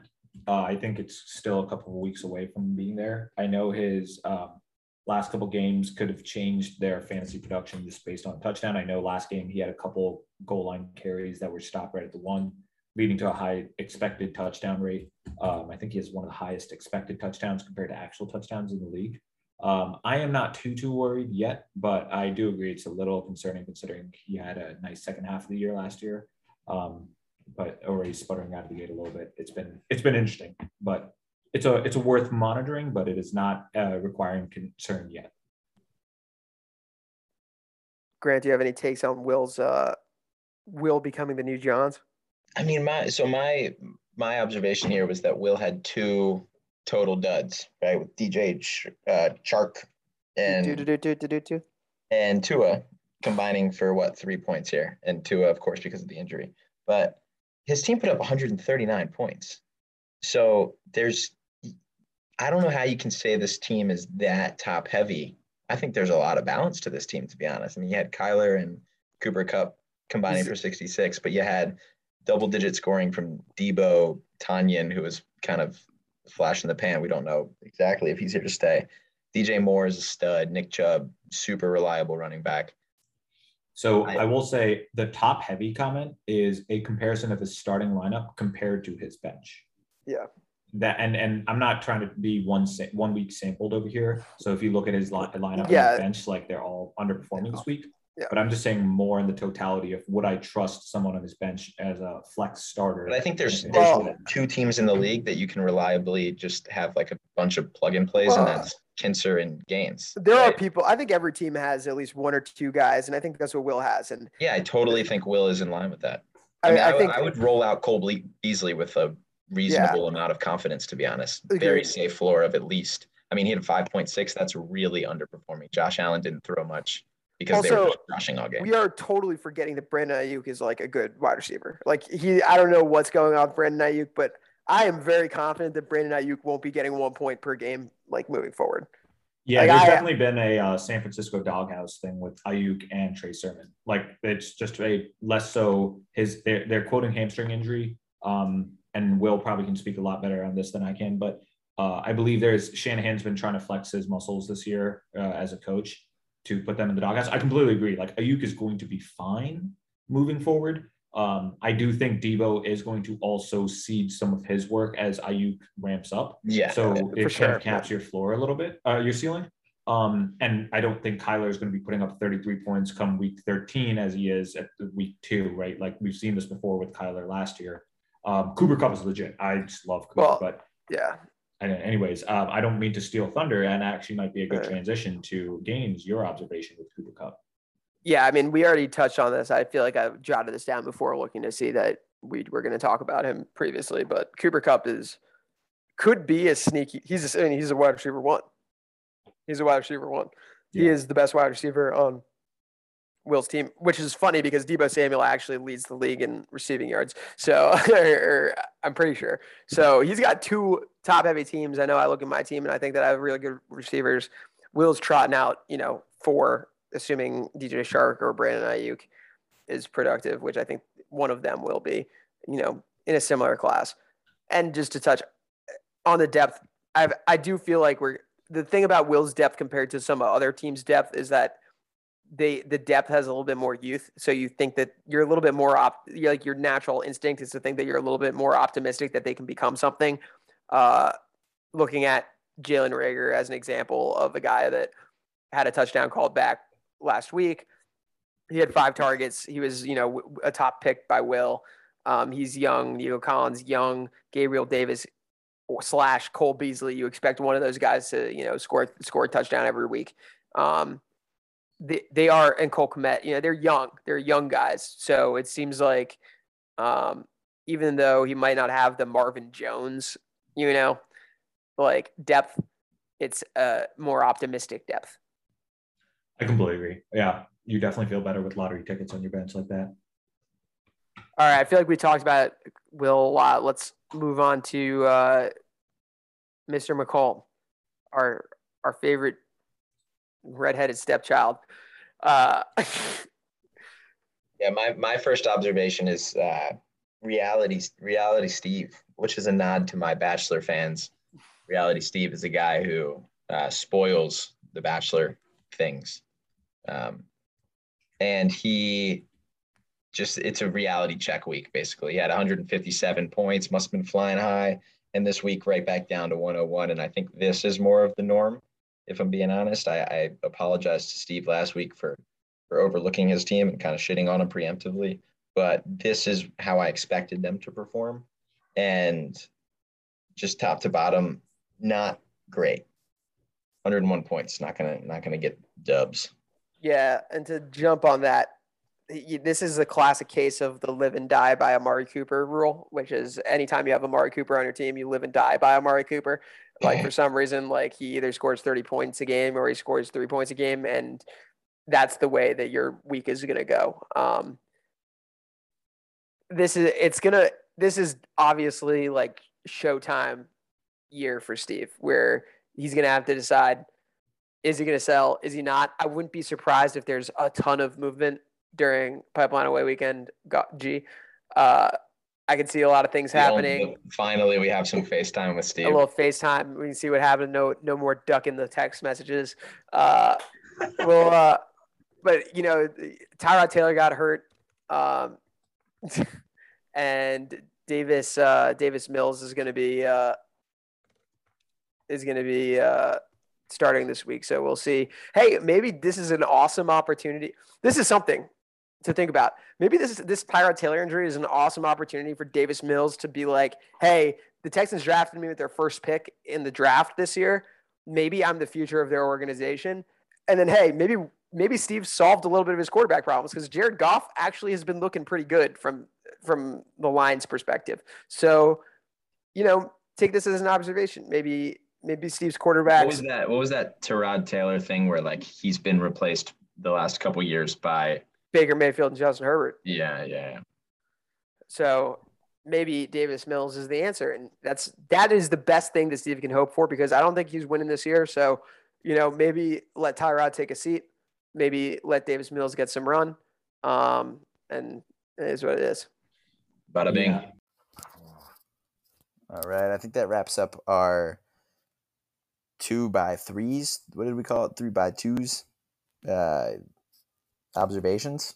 It was a good session, just as it was last week. And yeah, I think we should jump into the power rankings. I know we're a little short on time, but I'd be remiss if we didn't go through these power rankings. So, Jakey, over to you, baby. Not much has changed. Is the status quo. Shrey's team went down 2 slots. He jumped from number 4 to number 6. He flip-flopped with Grant Whittington, because Grant Whittington's 2-0, and he's shown us Let's that go. He can win fantasy football. He's shown us that he can win fantasy football games despite playing against Sean Bassett. And Shrey has shown us that he can lose football games while not scoring many points in one week and scoring a lot of points in other weeks. Can I say that I also, looking forward, I have a matchup against Steve this week, and I have a matchup against Schraff next week. So beyond a tough opening week matchup with Kinser, got Steven and Schraff, who are sitting nearer the bottom of the power rankings, I imagine. So, so Schraff dropped last week after a shitty performance. He's right back up to number 8. He's, in my opinion, the clear next best contender. in that group of 5 that we've talked about, where there's a 7 people contending for 6 spots plus a 5. I think Schraff is the cuspy.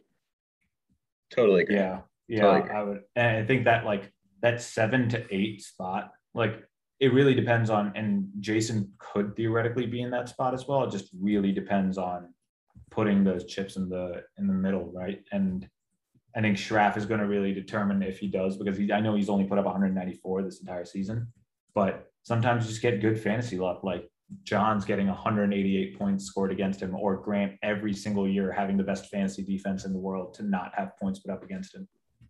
How bizarre is that? I don't get it. I think I hacked the app. It's the pod, man. Wait, Gaines, can you actually just run through the list from, you said not much has changed, but I don't have it in front of me. I imagine the listeners don't it's get it. RJ Walton's pulling up the rear. Caboose. Woo. Bless you, baby. Jason Dobkin, strictly due to his mentality, his tank mentality, comes in at number 2. Even though I do think that he could create a competitive team, has been on the record for the past 4 times that we've talked. Steve at number 10, Sean at number 9, and then Schraff at number 9. Wow, that's pretty decent. I think you got to assume that Kittle's going to be back. I do think Miles Sanders is good. I think Devontae Adams is good. Tom Brady is one of the best quarterbacks in the league right now. And we just talked about how Teddy Bridgewater is playing well. So, yeah, I do think that he can be a competitive team this year right now, especially compared to the other 3 teams that we just said. And then we got Schraff coming in at number 8. Svek, status quo, number 7 for the past 3 weeks. We talked about how Shrey came in at number 6 after having not won a matchup or make the playoffs in 2 years. Chris coming in at number 5 as per the status quo where he's been. Grant at number 5, right? No, John's at number 5. You leapfrog John's, Grant, with your interesting. With your two victories. Wow. Is this hockey? This isn't hockey points, so this is. No, this is power rankings. And then Will number 3, Kinser number 2, Gaines number 1. That's the power rankings. Oh, you wrapped through the end. You don't want to be number 1, do you, Gaines? Oh, we're just gonna keep being number 1 until we stop putting up points in week 16. In week 16 in the finals when we put up 99 points. Hockey point standings. This is a little bit interesting now because we have 2 weeks to go off of, which means we have 2 weeks of wins and 2 weeks of hockey points. We got more datum. The Yard Goats, enemy of the pod, Wilmot, the Kansas City Chiefs, Chris Johns, and Grant's Good Guys all are sitting undefeated at 2-0 with 4 hockey points. Number 5 in the hockey point standings right now is Ben Svek, who has a win and picked up a hockey point this week, coming off that tough Monday night loss to Kinser. Kinser, oddly enough, comes in number 6 with his win last week against Speck. He's right in his sweet spot. That's where he won the championship from last year.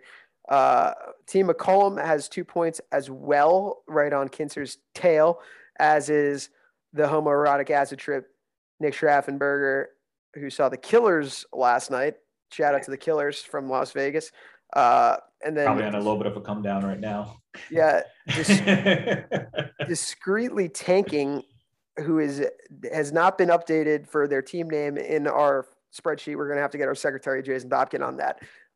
But Shrey comes in with 1 hockey point following his week 1 shootout, and he is in 9th place right now. And the Yucky Yucks, I root for injuries, and our beloved Reverend Walton cellar dwellers have yet to score a hockey point through 2 weeks.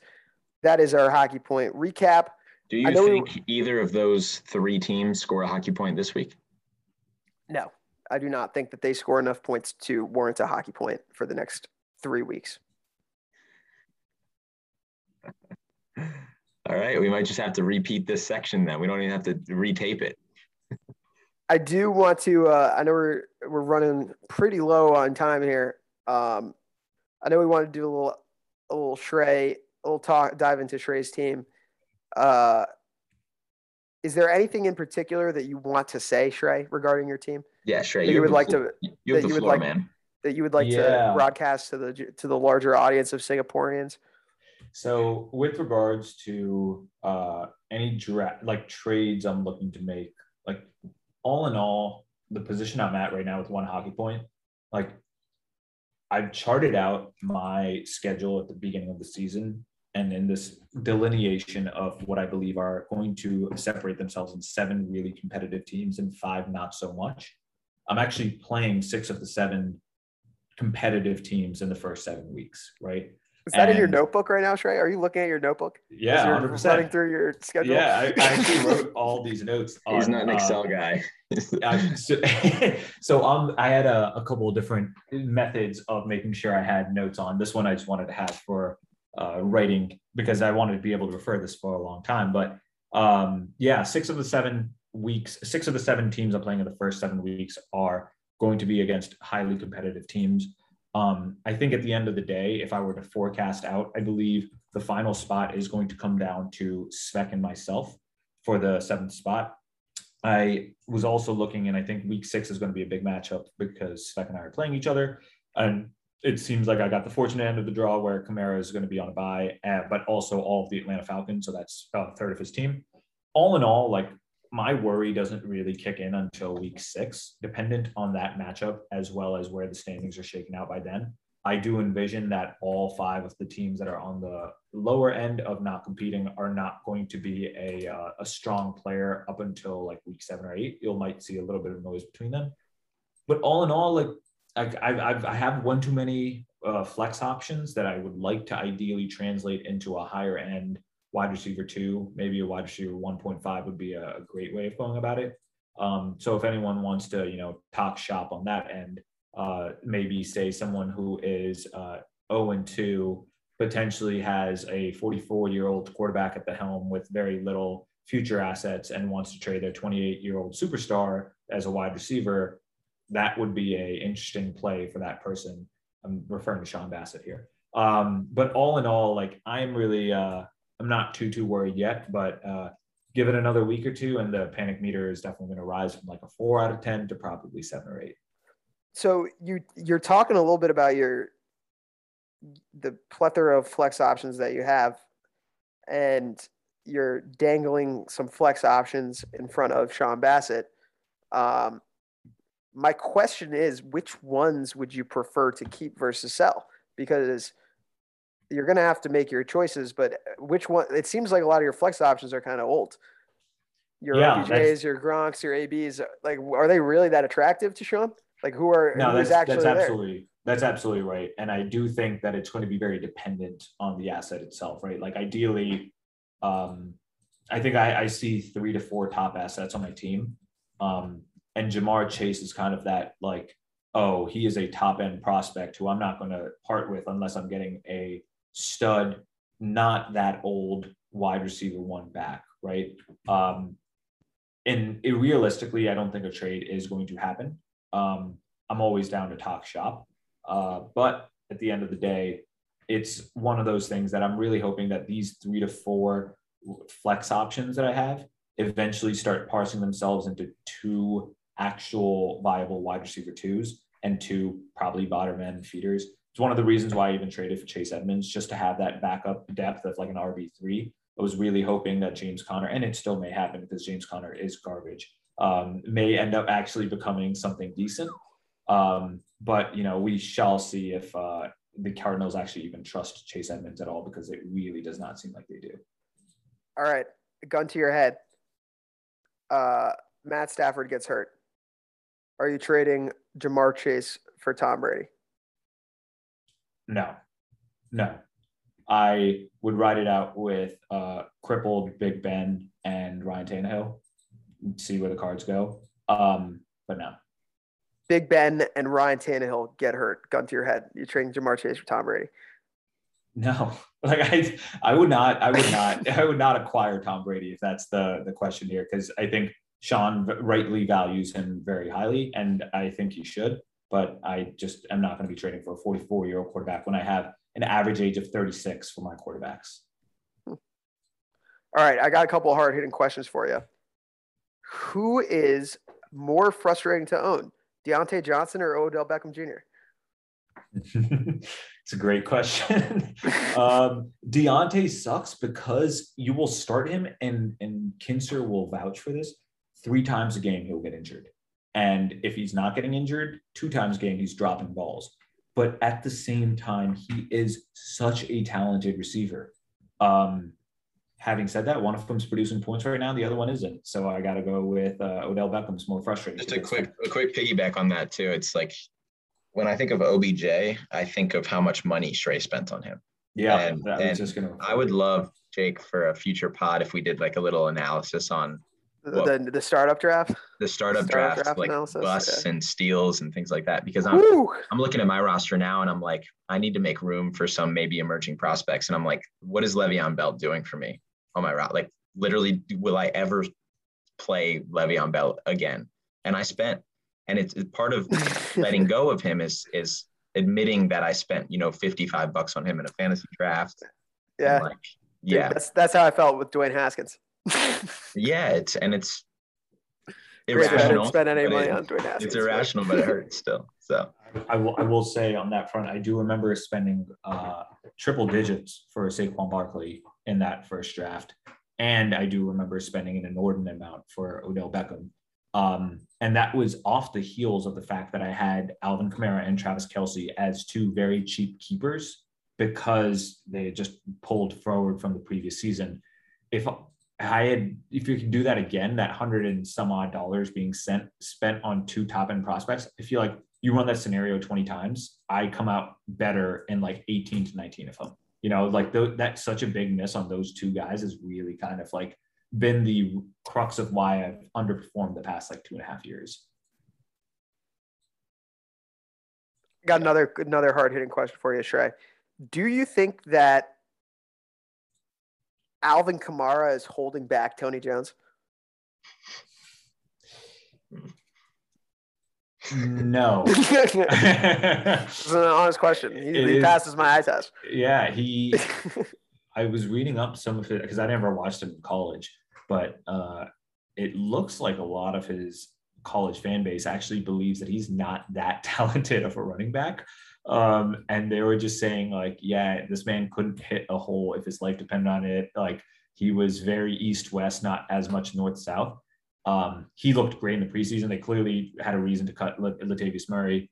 I think Jameis is going to be holding back Kamara's value, not because I think he's bad, but mainly because he's such a big play threat that like Kamara is so deep or so short routes that Drew Brees might have inflated his value by like 1.2x compared to what he actually is going to be moving forward.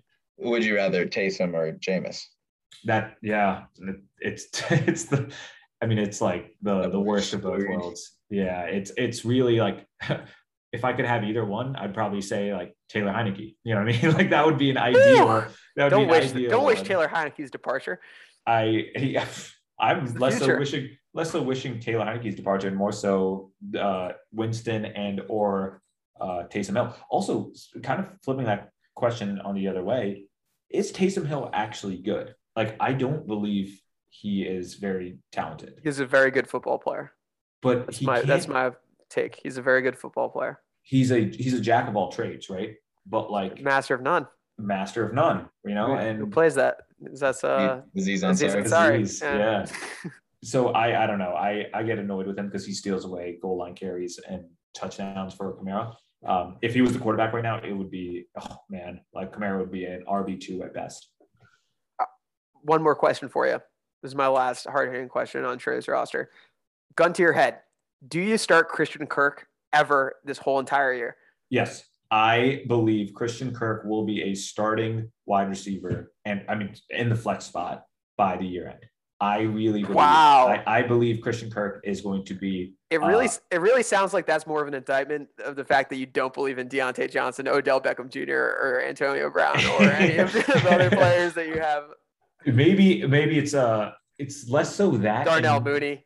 Yeah, I really hope Darnell Mooney. It would be great if Darnell Mooney can end up on my flex somehow at the end of this year. It almost seems like Christian Kirk might be just too good of a backup wide receiver to have as your sitting around on my bench. Sitting on your bench. Maybe that's a trade piece. That could be a trade asset. I do appreciate the tight end, the two tight ends though. Yeah, Trey is an old school team. Yep. He's getting down to it. He's got 3 running backs and 2 tight ends. He's running the 32. Yeah. The 32 personnel. The 32 personnel. He's running the 32 personnel, and hat tip. The only thing that would be better if he's running the 33 personnel with an extra tight end slotted in the super flex. Yeah, I think one of the things I am curious about this week would be giving me headaches. Not to talk down on RJ's team, but he is not projected the most amount of points this week, and I don't believe that it's going to be the highest scoring battle between him and I. If I was playing one of the top end competitors, I would be like giving myself fits around who to start in the flex. I'm still going to end up debating these by the weekend, but I think this is going to be my starting lineup moving forward, unless AB somehow convinces me to sneak him in over Gronk. We will see. But I'm not going to lie, I'm a little bit scared for you, Trey, as this might be an upset. This might be a trap game. You ever think of that? I have thought about overlooking RJ a lot. Even just saying those words makes me feel like I'm going to get pounded by like 160 to 130. Matt Stafford playing against Tampa Bay. He's got Justin Herbert going to be shooting out with the Kansas City Chiefs. Daniel Jones has the Atlanta Falcons. I don't know. I love the Rams Bucks game. I think that's going to be a shootout. I think the early over under was like 55. That must be the Sunday night, right? No, they actually didn't flex it. It's 425. It's going to be the game of the week type thing. Who's the Sunday night game this week? What are we looking at as a fan base right now? Monday night is Eagles Cowboys. Monday night we got Eagles Cowboys. Sunday night we got Packers Niners. Yeah, that's that's the old backyard football game. That's Jacinda Smith catching the ball from Steve Young on the cover of Backyard Football on the computer. I'll send it to the group me. That's my favorite. This is literally my favorite game of the year. Anytime I see Packers Niners, I immediately think of Backyard Football. So I'm gonna preemptively send that right now, and people are gonna question me, and then they're gonna, if they make it through 2.5 hours, they're gonna over under 3.5 references during that entire game that Aaron Rodgers grew up a San Francisco 49ers fan. Oh, and he was overlooked, and Alex Smith was drafted number 1. Yes. I've heard that story. We've heard that story for 15 years. Exactly. And they're just going to come right back to it. Like, just like whenever, what's his name? Matt Stafford's on primetime, they got to bring up Clayton Kershaw. Matt Stafford played on the same high school team, like it just happens every single time. Really? Believe it or not. I don't believe it. Here it is, boys. I just found it too. I've been Googling. Yeah. Wow. That's so great. Oh, fuck. Damn. I fucked that up really badly. I sent the link instead of a photo. Oh, now I'm going to buy the game. On eBay? Do they still have Backyard Football? I have it. I don't know if it works on my computer, but I have the CD. I have the CD-ROM. Number 8, is that Steve Young back there in the yeah, there's Steve Young. That's BYU quarterback. Jacinda Smith and Amir Khan. Wow. Who would be your number 1 backyard football player? It's Dmitry Petrovic. Dmitry Petrovic is the best offensive lineman, defensive lineman. Yeah. Now. Wait, what do you mean? Like in 2021, if they had a 2021 backyard football PC game, who would be your number 1 pick? Saquon Barkley. Dmitry Petrovic. 55-year-old Dmitry Petrovic. Dude, he was the best kicker in the game, and he was the best blocker in the game. Like, I don't understand. He won in the trenches, and you didn't have to waste a spot on your kicker. Yeah. You know what his birthday was? Dmitry Petrovic? Yeah. May 17th. 6'9". Ooh. June 9. His nickname's Paste. Paste. Dmitry is a solid player who doesn't make many mistakes. Dude, where do you get these bios? I just looked it up and I just Googled it. It says Dmitry Petrovic theme song. Can we play that? Should we outro with Dimitri's theme song? Can we please? Yeah. And his touchdown dance was he was the initial spiker of the ball before Rob Gronkowski. He spiked that ball to the fucking moon. He used his science skills to spike that ball to the moon. took All out right, his pen and I'm paper. gonna share my screen, and hopefully I can share my sound with it, and hopefully this will work. Dude, Oh fucking gosh, paste. don't look at my other tabs, guys. All Oh, right, here we go. Grant, why is goat porn on? Oh, that's baseball. We're looking at baseball. Can you hear this? I can hear it. Yeah. That's Dmitry Faintly. Petrovic's theme song. You wrote the damn sheet music. Really bad. Dude, that does not sound anything like what I would imagine Dmitry Petrovic. I'd crush homers after that, though. All right. I think that is the absolutely perfect time to end this podcast. You've had the theme song. You have Milena in the background yelling at our little pupper. And, God, it's just so fun. It's always a blast. Can't wait for next week. All right, y'all. Love you all. All right, gang. Take it Love easy, you y'all. all.